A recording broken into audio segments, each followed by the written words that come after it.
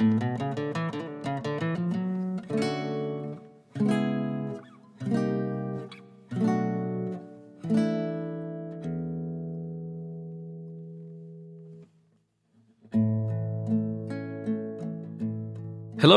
welcome to Rising with the Tide. I'm Skander, joined always by Jamie. Hello, welcome. Welcome. How are you doing, Jamie? Yeah, pretty good. Pretty good. It's Thursday, October 14th, It is. 2021. Yeah, it's true. For anyone listening in the future. But yeah, we're getting back in the groove of things. I now have a stable place to record. We've recorded a few episodes. You have a home. You have a home. I have a home as well. I actually have rather than a sofa. That is a big life change, to be honest. It's a big upgrade. But yeah, man, Oslo is really fun. And for anyone following the Twitter, you'll hopefully soon be able to see the first pictures in a long, long time of your two co-hosts actually in the same place. Because Jamie's coming to Oslo! £6 flight. Yeah, that's a little crazy. But, and for all the anti-flyers out there who maybe have even listened to our episode with Flight Free UK, unfortunately, yeah, going from the UK to Oslo by any means other than flying is close to impossible. I've checked trains, I've checked boats. It's just not doable money-wise or time-wise. But yeah, super exciting. It's going to be great. We might do a little live episode here if we can. Yeah. With I was thinking if we can get Alexander Dunlap on, that would be cool, or someone else from the department here at Zoom. But yeah. Anyways, without further ado, today we, as you all maybe know from following our Twitter, hopefully you do, at Rising of the Tide, we today have Jola Ajibade, who is a assistant professor of geography at Portland State University, a faculty fellow of the Institute for Sustainable Solutions at PSU, and affiliate for Black Studies. Jola, thank you so much for coming, for giving us your time. How are you doing today? I'm fine. Thank you for inviting me, Skander. Not at all, not at all. We usually start by going through someone, our researcher, our guests' history and kind of what they've done, their career. But maybe just before we get into that, I do want to ask you, how do you do it all? Because you seem to be like have an insane amount of things that you're doing at the same time, from seeing your kind of career profile on your website. You're a young scientist fellow in integrated research on disaster risk program in China. You're an affiliate member of the McGill Sustainability System Initiative. We've mentioned your assistant professorship, your affiliation for Black Studies. You're also a research fellow with Earth System Governance in Sweden. I mean, wow. Thank you so much for giving us your time. I mean, it must be hectic. Yeah, absolutely. And I should say I'm also now a fellow with NCA. So that's the National Research Institute for Atmospheric Research. So that's a big question. And that's the question I ask myself every day. How does anyone, not even just me, any faculty, how do we manage the expectations? We're almost supposed to be like a superhuman, where you do remember, I do have a family. I have a little one, 6-year-old, and she likes to play all the time, and I want to play too. So that's always top of mind for me. But also, there is the teaching expectations, there's the research, which obviously it's many of the areas that people have come to know the work that I do. And there is also the service expectations, where you're supposed to serve the city, give talks, mentor people, both students that you work with, but also students elsewhere outside of America. And so some of the things that you saw on my website, actually, I do far more than that. Oh, yeah. I think it's I should probably a watered down version. It is a watered down version of what my life has become. And I think that I've come to realize, even as an academic, that the more you're successful, the more you're rewarded with more work. Yeah, but there's a friend of mine who we've been doing a couple of work together. Siders. And when I met her and we started some projects around managed retreat, one thing she said was like, when I said, oh, we have to do this work, she's like, it's fun, let's do it, And so I've started to think about work, what I used to call work. I've started to think about them more in this sense of fun, It's something I would probably, most of them I would do anyways, even if I wasn't paid to do them. So once you have that mindset that this area of work or the things that we're doing is important, is making, hopefully will be making the lives of everyone, including myself, better, and possibly the next generation. How do we deal with a variety of challenges we're seeing, whether it's economic crisis or climate crisis or social injustices, and you see yourselves as somebody, as a tiny speck in the midst of all of this chaos, but trying to at least advance how we can think of change within that chaos, then it's worth it for me. And so, yes, I don't sleep well every night. Sometimes it's just 4 hours of sleep. That's true. Yes, I'm often working on 4 or 5 papers, and sometimes I write emails where they are full of errors because I'm thinking about 5 things at the same time. That's also true. But I've come to accept some of the flaws that I have. Like, it's hard to do them all. So you make some mistakes, but you learn from your mistakes. But the point is, the intention is the right intention. At least for me, it's the intention that, I want to make a difference in the world, however small. And I'm doing that through the work that I do in academia. And the work is also rewarding in the sense that we see some results, however small, but we're seeing some results. So, yeah. Workload is worth the sense of purpose it gives, I guess. Yes, that sense of purpose. Yeah, it just gives you a sense of satisfaction as well. So, yeah. I have to say, the path that you took is definitely something to note as well, because you started the Bachelor in Philosophy in Nigeria, and then a Master's in International Law in Costa Rica, which holds a very dear place in my heart, Puerto Viejo, personally. And I know you went on to do a PhD in Geography and Environmental Sustainability in Canada. Like, that's a big kind of not a strange, but like a very hectic path to take. And then philosophy, international law, geography. What was the kind of driving motivation between those? And also, I guess, did you see yourself going into environmental issues from the get-go? These are great questions. And, it's interesting, even though they look like they are disparate disciplines and, it looks like I'm doing different things. Actually, the core of it all has always been the same issue. When I went into philosophy as an undergrad in Obafemi Awolowo University in Nigeria, I didn't quite choose philosophy out of my own volition. We have a system in Nigeria where when you want to apply to universities, you do this exam. It's called JAM. So it's Joint Admission Matriculation Board, where we all take the exam. You have to get a certain grade. And then we also have a system where it's sort of like a quota system. So even if you met the grade, there is a quota for the northerners, there's a quota for the southerners, and there's a quota for people from the east. And so the ways in which universities then decide who gets into what program is based on that JAM and based on that quota system. And I wanted to study law, not philosophy. But for some reason, I didn't get into to study law. But why I wanted to study law is what is important, not so much the law itself. It's really about how do we advance social justice. I was living in a country where the military regime under the Abacha government was so repressive. There were struggles with poverty. There were struggles with, having access to job. Unemployment rate was high. Crime rate was high. It was just really a chaotic situation. And for me, I saw law as an instrument to change the society. And I thought, if I could get into the law, I can challenge the government. I can, change the system one way or the other, advocate for people. But then I didn't get in. And then I was thrown into philosophy and I challenged it. I didn't want to study philosophy, but now I am happy that I did, because I learned so much that even law itself is very limited in some ways in changing society, because there is the political issues. And those who make the law are not necessarily, they're smart people, but you can have situations where law may not be moral. You can have immoral laws.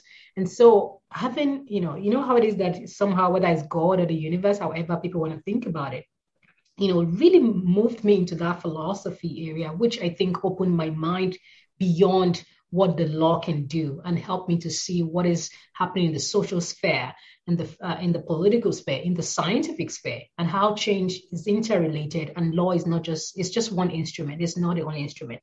And so I ended up studying philosophy. And even when I finished, I was still thinking what I was like going to do. But because I was still desirous of studying social justice issues, that's why I went into international law and human rights. So you can see that there is still that, even though from philosophy. So, and then in geography, which was what I did for my PhD, Geography Environmental Studies, that's actually an interesting thing because my aspect of my work still also really focused on social justice issue, but it was also a personal issue that led me to geography and environmental studies. And these had to do with I had a brother then who had cancer. And I went to McGill to do a program. It's called the SOVE program. And what I proposed to do in the program was really to think through how we can use the instrument of human rights to challenge corruption, which was really very prominent in Nigeria, and it still is. And so while I was there, that was my proposal. I got into the program, which was great. Mm-hmm. But then I visited my brother, who was here in the United States in Atlanta, and he had been battling cancer for 3 years. And he had said to me that, what are you doing in Canada? I was like, I'm doing this human rights and corruption research, and we're going to fight things in Nigeria. We're going to shake things up, whatnot. And I said, yeah, that's important. But he's like, not to belittle the issue of corruption as a big issue. He just said, if people wanted to stop being corrupt, they can. He just used that language. But what he was trying to say was, we have a bigger problem at hand. And for him, the problem was the degradation of the environment, the pollutions that we were seeing, all of the toxicity that was really affecting human body, that even, to date, some people, we don't know why cancer occurs. We know it's the cell in people that really changes and become cancerous, but we don't know some of those things that people breathe in that really just changes the cell within people, right? And so he was one of these good guys. When you say someone is a good guy, he doesn't smoke, he doesn't drink, he goes where he's supposed to be. And then you wake up one day, you're 30 years old, and they announce to you you have cancer. And that was like a death sentence. And so he said, why don't you look at the environment as an area of study? Because there's so many areas in environmental context that we still don't understand how they affect not just us as human, how they affect other species, and also how they're changing the climate. And so I said, okay, I'm interested in corruption, but I think this environmental issue, it's a big issue. It's just a lot of space for a lot of people to come in. And even at the time I was thinking about environmental issues and even climate change issues, there were fewer Africans working on this topic. And certainly even in the context of Lagos and Nigeria, there were very few of us. And so I thought, okay, but I don't have a background in environment. I don't have a background in climate change. So I decided to go do a PhD to sort of start all over to understand why is the environment important. Because I got that it was important from a personal angle in relation to my brother, but beyond that, thinking about some of the pollution in my country with oil companies, those were big issues for us, right? And so I started making those connections, between all the oil pollution that is degrading the environment, killing the fisheries, affecting people, causing cancer, but also with what's going on globally in terms of climate change. And so I decided I was going to study climate change issues, which was why I eventually enrolled in geography department to study environmental studies and climate change. So the journey is still the same, but it's just that it's broadened up from just the social justice, which has to do with relations between people, to also thinking about what I would call restorative justice or eco-restorative justice, where we're also thinking about the relations of human to non-human, to the atmosphere, to water, to other species. And so the core is the same. It's really how can we live harmoniously with one another, but also how can we live harmoniously with all of our other species, which if you're an indigenous person, you say they are brothers and sisters as well, because we share the earth together. And so that's sort of my journey. And so I owe my brother a lot of thanks. And bringing this to your research, like your kind of unique focus was what made one of the reports I read so interesting. Can a future city enhance urban resilience and sustainability?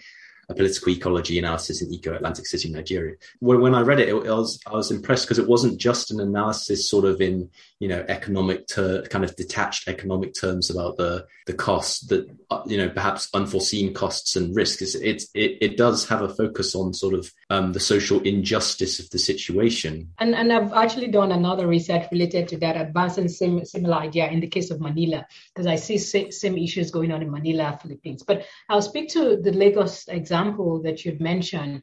And so this paper you talked about really evolved from my PhD research. So I went back to Lagos studying the impact of flooding on people, on their housing, on women in particular as well. And I was also trying to understand what are the bigger approaches that the city is taking to address impacts of climate change, what are the projects that is being implemented in the name of climate change, and who is benefiting or being disenfranchised by this project, which is meant to address flooding and storm surges, particularly in that part of Lagos, which is the Victoria Island. And so when I went there, I spoke to a variety of people, including some of the planners and some of the experts working on that in that area. And obviously, you have to speak to the community, because when I went there were people living there. Right now, there are no poor people there anymore. It's just the structure and all their building. But the first time I was there was this community living in the strip between where Eco Atlantic City is being built right now and the lagoon. And so you have this, it's in the Kuramo area. You have their low income. Typically, they just live there because they can afford to live elsewhere, and they work in some of the industries around that area. So they work in, whether it's the hotels, they help to clean the hotels, they help to clean people's homes, and that's how they make their living. And so when that project there has been a lot of issues in Lagos. Let me backtrack a little bit. Number one, Lagos is the city that is exposed to impacts of climate change, whether you're thinking about flooding, sea level rise, storm surges, we get it all. Sometimes it happens together where you have heavy precipitation. At the same time, you also have an ocean surges. And so the ocean surge and the precipitation could happen at the same time, and all of the city would get flooded, not only that side of Lagos, not only the island, but also the entire city. And that happened a couple of times, even when I was back in 2011 and 2013, that happened. And so when I went there, I was speaking to people. When I went to the Victoria Island area, I was speaking to the community there and said, oh, they are building this project. What does it mean for you? And one of the issues for people is that, number one, yes, they recognize that the ocean surge is a problem. But then they also recognize that the Eco Atlantic City it's been built and proposed at the time was not only going to displace them, it wasn't necessarily, as far as they were concerned, going to address all of the problems with flooding. It's just really also going to shift the erosion to other parts of the city that currently were not facing erosion. But again, if you remember what I wrote in that paper, while it seemed as though the project was really, to address flooding, there was also the other elements where one of the governor at the time, Governor Tinubu, had traveled to Dubai and has seen all of these artificial islands that was being built. And there is this idea between him and people running the SENEL, that's the South Energy Nigerian Limited company, who is in charge of this structure, the Eco Atlantic City. He decided, why don't we do the same thing in Lagos? It'll be fun. And it would also address ocean surges and flooding. But then, the low-income community did not feature in that discussion. And where they were going to go, the whole idea is, we just need to make a policy and say we don't want communities around, or we don't want storm communities around the ocean surge, around the ocean area. And so obviously that was written into the Lagos policy that we're going to retreat people, we're going to resettle people. Most of the people they claimed they were resettled were not actually resettled, they were displaced, because there are two different, there's a difference between resettling people and displacing people. Right. So a lot of the people lived around the Eco Atlantic City now. In 2010, 2005, some of them were displaced, some of them were also displaced in 2012. And they were displaced in a very violent way, where you had these bulldozers coming and you had government-backed police folks come in, and they literally pushed people out of that area. And there are other structures, I don't know if you're aware of them, there are other new structures, not quite Eco Atlantic City, but also all around the lagoon that is being built. And that also happened in the same way, where people were displaced with bulldozers and gone. So it's sort of become like a trend. They want to build this big structure to address resilience, is what they what they claim to be, to protect the city for climate change. But then the poor typically have to pay the cost of displacement in that sense. And then the question is, do these projects that they are building, does it really address the impact of climate change? Does really resolve flooding? Those areas actually still get flooded, and some of the structures that they are building in the Atlantic also got flooded. I mean, the videos are on YouTube, so anyone can look it up. So that's that's job well done. Yeah. So you wonder whether it's a project for capital accumulation or if it's a project really for adaptation. And you can begin to see that it's more about capital accumulation and less about climate adaptation. Do you know if amongst those low-income groups that were displaced, that there is general sort of acceptance or rejection of the dominant narrative? That is, it's for the ultimately good purposes like adaptation and protection of these groups. I think that's a great question because, there were a variety of discourses around this issue. And you must remember, and I did during this work, and even till today, the Eco Atlantic City is still being sold to people as a project that really matters for the city, not only in terms of the resilience side of it, but in terms of the economic side of it, that it's going to allow for more businesses and that the funding from the businesses will trickle down to people. And so when people hear that, if you're a poor person, you're like, okay, yeah, ultimately this may give me some job or somehow our city will benefit and it will benefit all. So there were people who bought into those narratives and thought, okay, even if I'm being displaced, if the city is going to be better off, well, maybe we'll support it, but can they give us an alternative home? It's what people really want. It's not that everybody were rejecting. There were some people who felt if it's going to help make the city more economically buoyant, why not? But there were a lot more people that rejected, especially those who felt the visceral sense, the displacement, who really were there. There were a lot more of those people who rejected that project. There were a number of housing advocates as well who knew that people were displaced, who also wrote against that project. But, because they are the less powerful of the variety of groups involved in this project, the project went ahead anyway. It didn't really matter whether people rejected it or whether they felt they were displaced multiple times. The project has gone on and it's still going on, quite frankly. It's still being constructed. The whole idea was that it would be finished in 2016, but I think maybe because of budgetary issues, and I don't know if COVID also impacted the rate of the construction. There are parts of the construction that are completed, but there are still a lot of other areas that are still under construction to date. But yeah. A little kind of throwback, I guess, that I had when I was reading your that paper on Lagos was have you ever read The Shock Doctrine by Naomi Klein? Oh yes. Yes. I have. You have to read that. Yeah. Yeah. Anyone listening, one of my all-time favorite books. Definitely, I think safe to say a book that transformed me, or at least set me on the sort of political path that I am on today. That makes two of us. Yeah, great to hear. Yeah, she for anyone who hasn't read it, Naomi Klein outlines in a very, very briefly. I'm going to be very brief. The book is quite big. She outlines the way in which companies, governments, political actors, in a sense, utilize crises as an opportunity to basically put in policies or to make kind of political moves which would not succeed if people were watching the scene, let's say, right? So it's like there's a fire in the theater, people are watching the theater, they're not looking at the scene, so you can do whatever you want on the scene.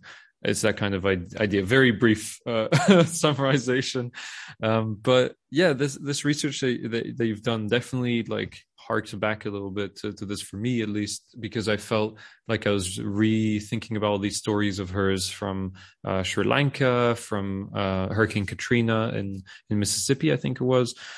Do you see a kind of shock doctrine being applied here, but with a mix of environmental issues in Nigeria, at least?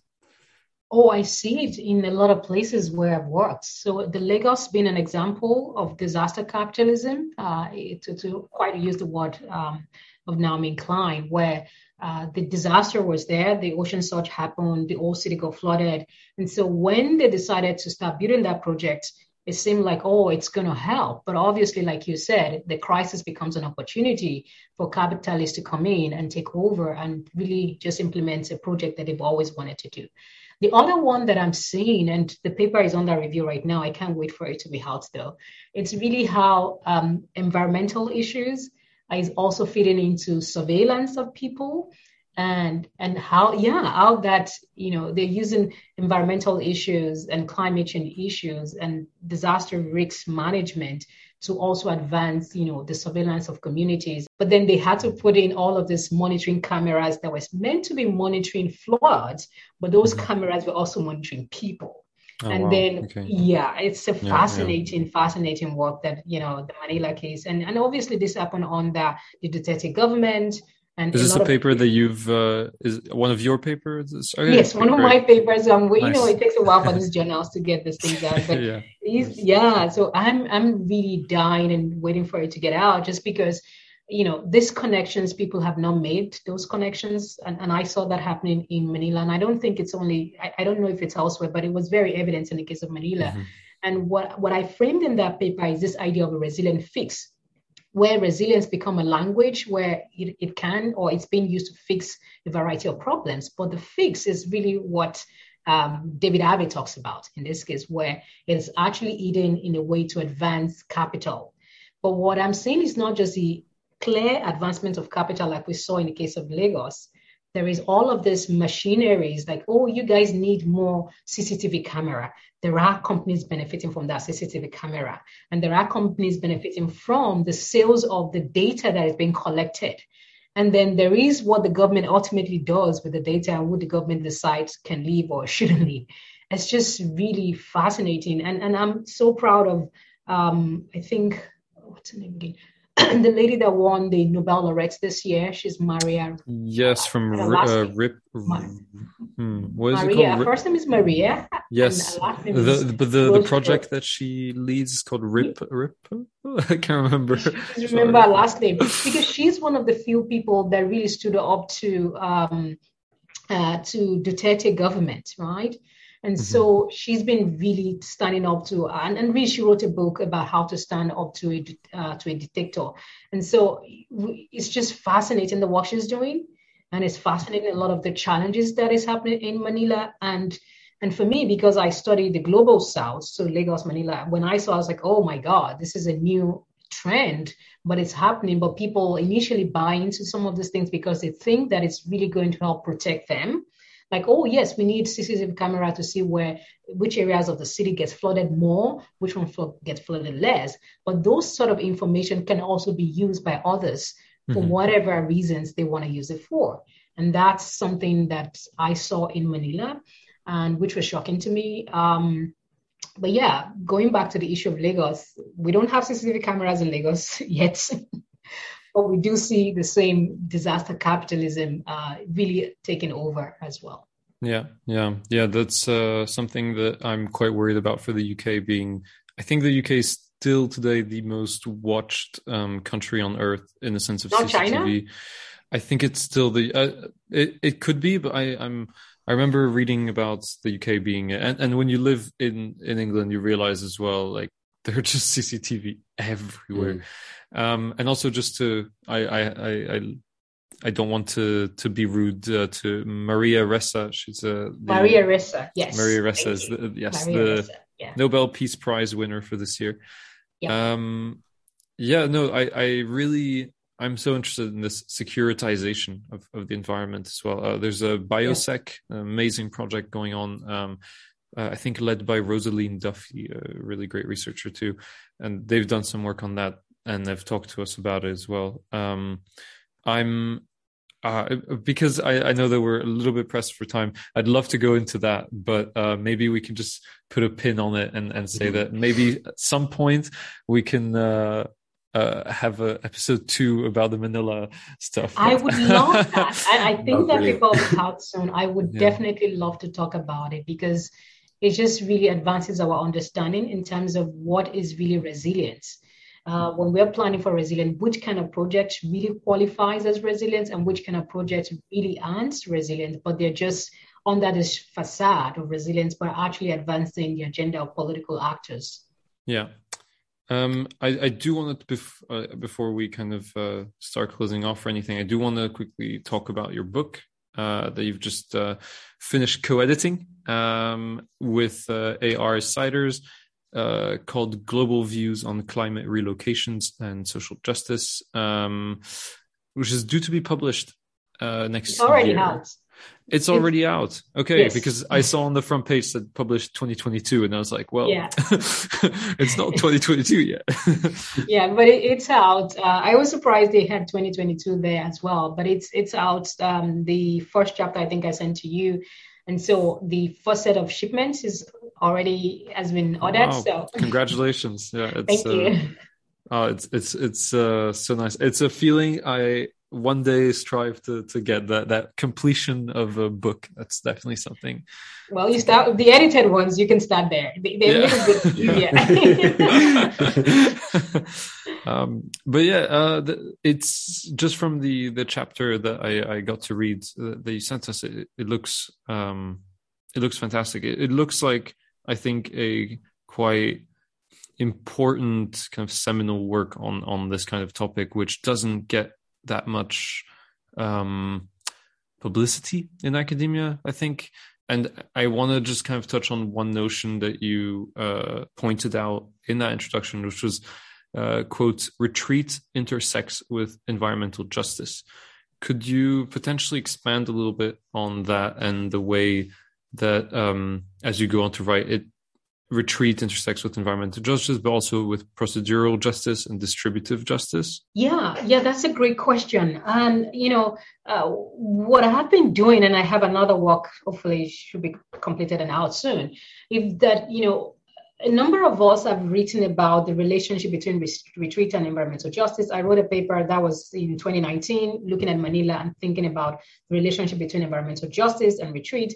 Others have written about retreat and social justice. Some people are looking at retreat and restorative justice. And for me, I see that retreat intersect with a variety of justices, and not just one. So I'll speak to the environmental justice one. We do know, even here where I am right now in the US, that there is this co-location of where you have pollution, where you have low-income people. And at the same time, those are areas where you also see challenges in terms of impacts of climate change, flooding, or in some cases it's drought, in some cases ocean surges. So we see this co-location of vulnerability and climate change impact. And this is the same area where people have limited power to make a decision about whether they want to stay there, they want to move there. So for me, retreat intersect with what you call procedural justice, right? Who makes the decision about where to stay, where to move, even when you're responding to impacts of climate change. But also, if we decide, or if the society decide, or if the people in that any specific location decide they want to move, there is also the distributive justice, right? Because environmental justice touches on these two issues. In terms of the people making the decision on the environment, but also who is bearing the most burden. So if you think about a larger understanding of environmental justice, we're often thinking about who is exposed to the harm of these problems in the environment and who is gaining the benefit. And same way in times of retreat, there are hard decisions to be made, who is making the decisions, and when those decisions are made, who benefits from those decisions and who loses out.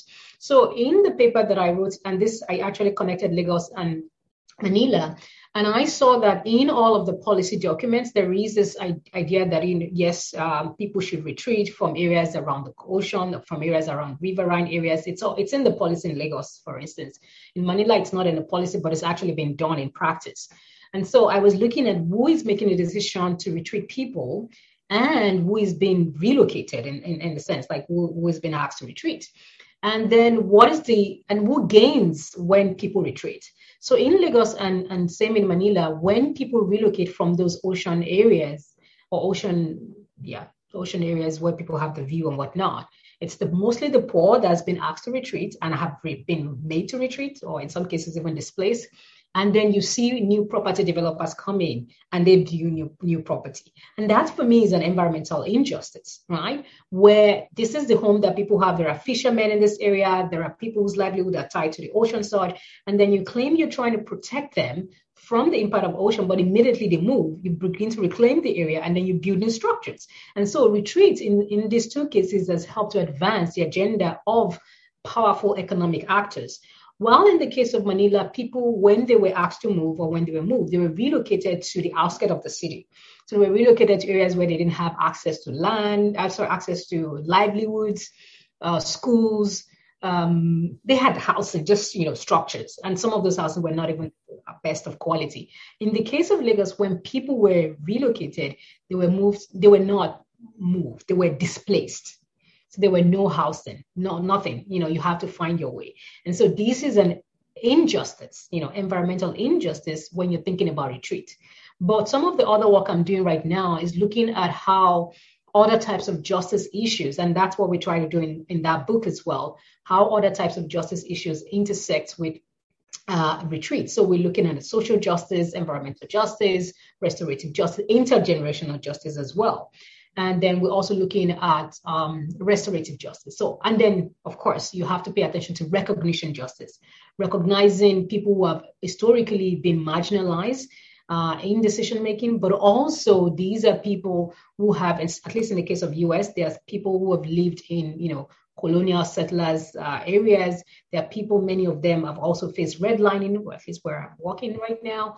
There are people also who are experiencing gentrification right now. So we have to recognize all of these problems that have stacked up for people.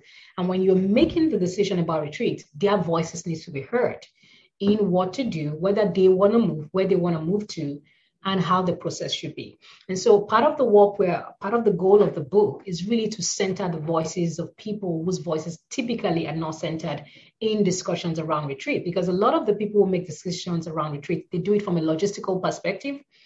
And it's just, you have to move people from point A to B. But it's not about moving people from point A to B. There's so much. And this can literally destroy a generation of families.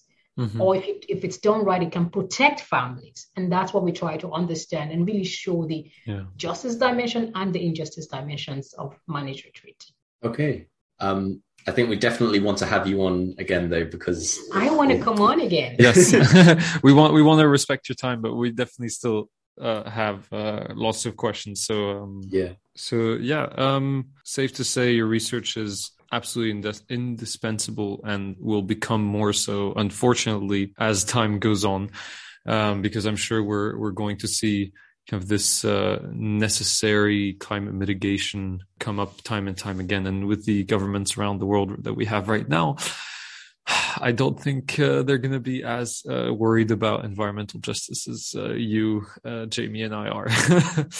But yes, Jola, thank you so much for coming on the podcast. We're going to end it here. And I do want to quickly say also a big thank you to our Patreon donors, because without you, we cannot put this show out.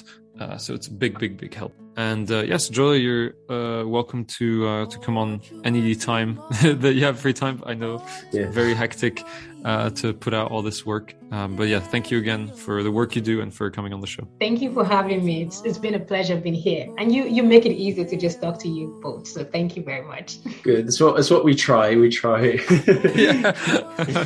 I think you make me very comfortable. So thank you very much. Oh, thank you. Thank you so much. This has been. Thank you.